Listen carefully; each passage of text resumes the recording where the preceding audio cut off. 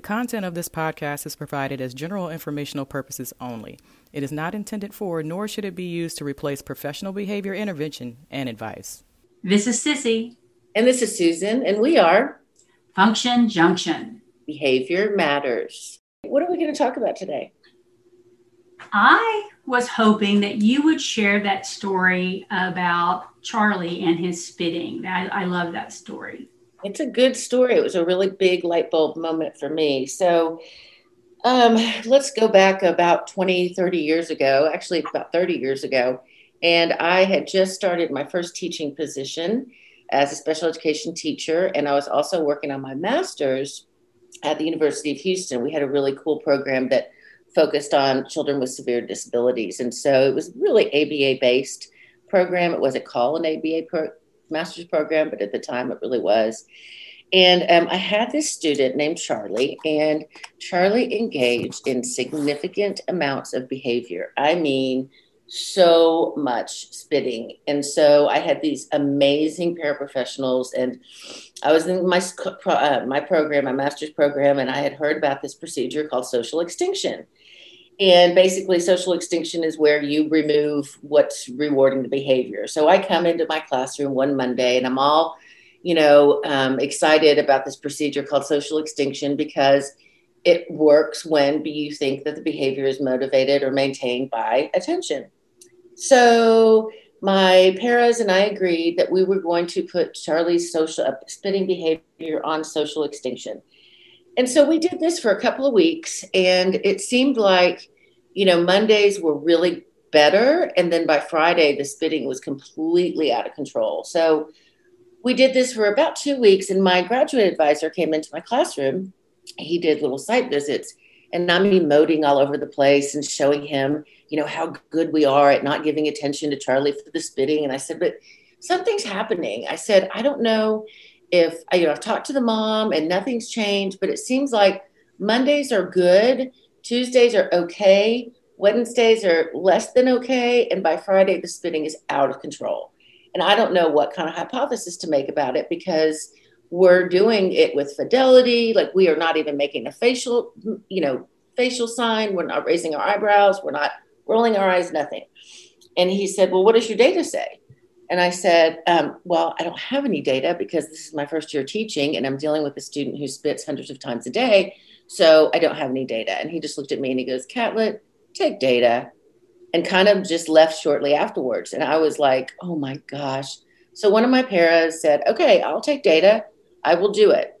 And she did. And we realized that the spitting behavior was not getting worse throughout the week. We realized that Charlie spit between 180 and 200 times, regardless if it was a day, regardless if it was a Monday, Tuesday, Wednesday, Thursday, or Friday. So that was really my light bulb moment to realize how important data is in making instructional decisions. If I hadn't done that, then we would probably have been putting that behavior on social extinction all year long, and it wasn't working. And so that was my really good light bulb moment to realize that it's time to go to plan B, right? So the data is so critical in not just showing how frequently Charlie spits, but to show how effective our intervention is, right? And so if we don't have data, how do we know if what we're doing is working?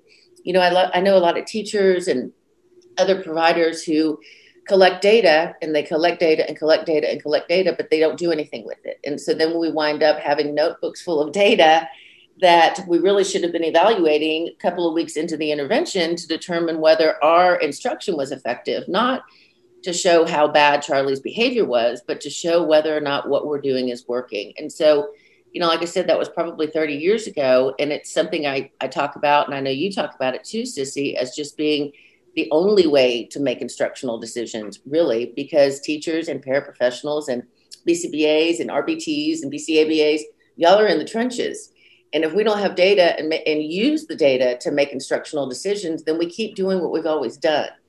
And, I think that was, what is Albert Einstein? What was one of his quotes, Sissy? Oh, about if you keep doing the same thing and expecting different results, that's insanity. Yeah, it is insanity. First kind of insanity. So you actually have to take the data and look at the data and make decisions based on what the data says?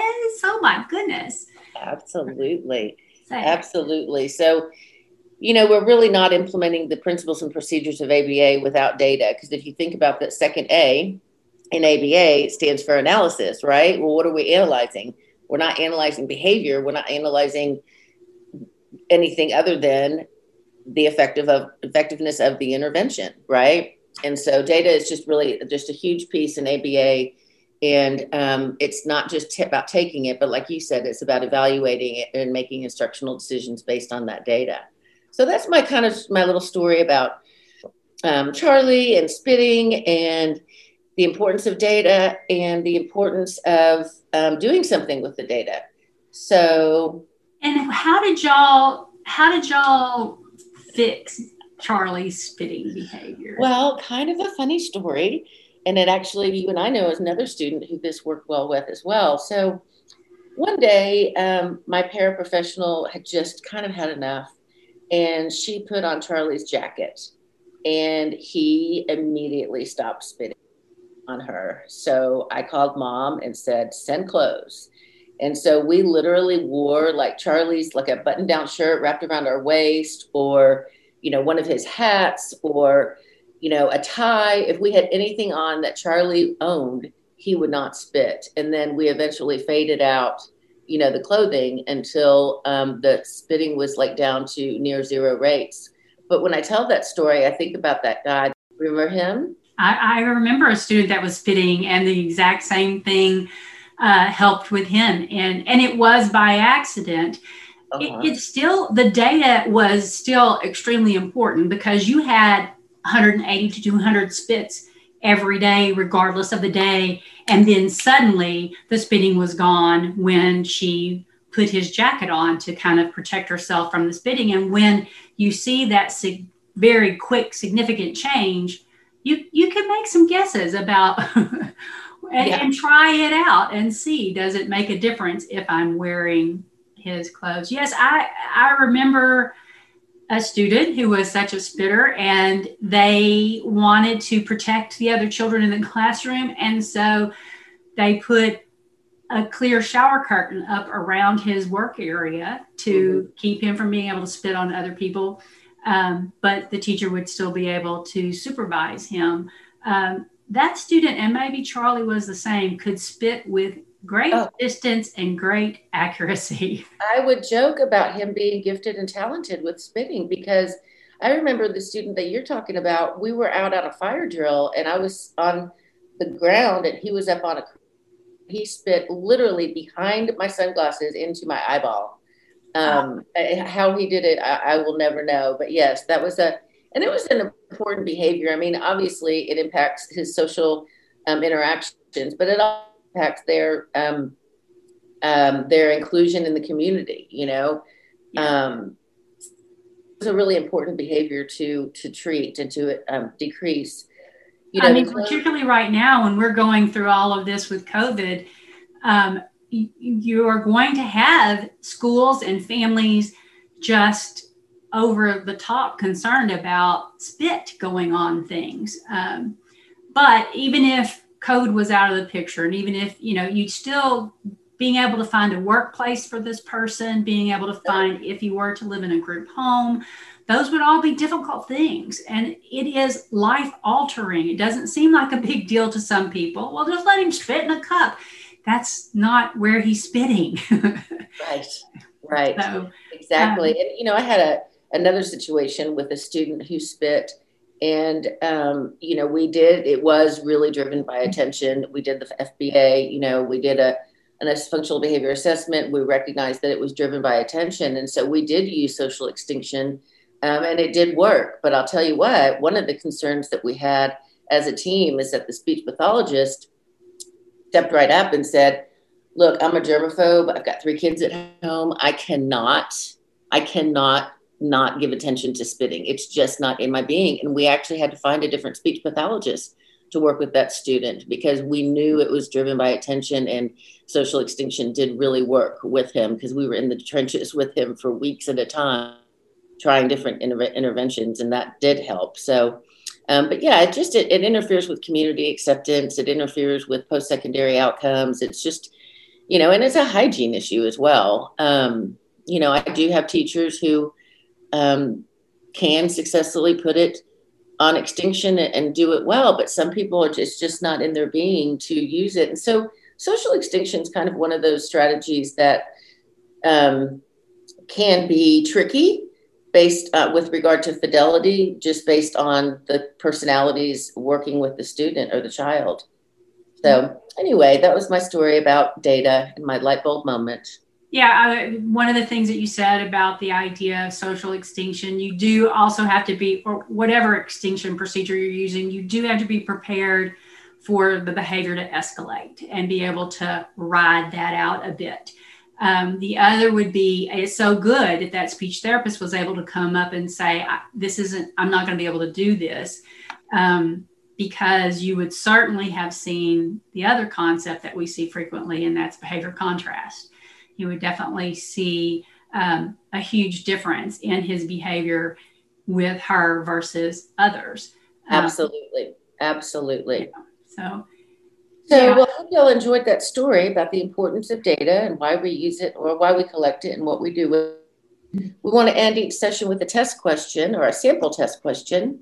Sissy, do you want to read Charlie? Well, I'll go ahead and read Charlie since it was a... Sure. So Charlie's spitting behavior is an extreme concern. The teacher reports that he spits all day and very frequently. He spits on people and property. Students and adults complain about the spitting. The BCBA wants to establish baseline data. What type of data should be collected? A, duration, B, frequency, C, rate, or D, time sampling? Sissy, what do you think? So I like the idea of being able to talk through each answer. So if I think about duration, spitting, it kind of doesn't fit that, does it? I mean, there's not really a duration. Because spitting is a discrete behavior. It's not a continuous behavior. And generally we use duration with behaviors that are more continuous, like toy play, sleeping, social interactions, things like that. So I would rule out duration. Duration would be definitely one that I wouldn't. Now, time sampling, D, time sampling is something that could be good to look at a behavior. Why is it not a good answer for this one?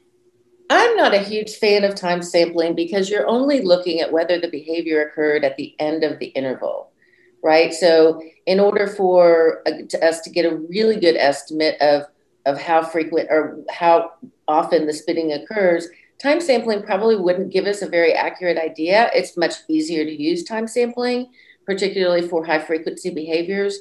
In my situation, when I was working with Charlie, we did not use time sampling only because it just didn't it wouldn't have given us a good, accurate estimate of the behavior.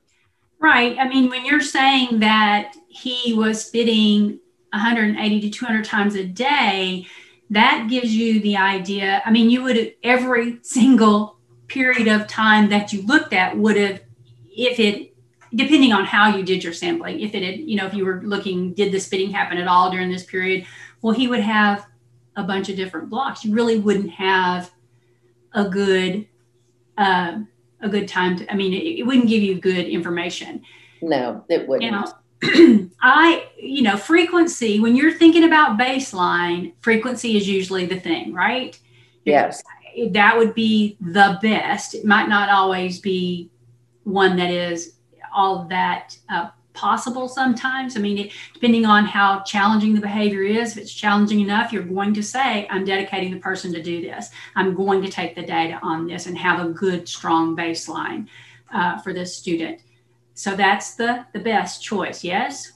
Yeah, I think so. You could look at rate. You could look at the number of times per hour or per class period.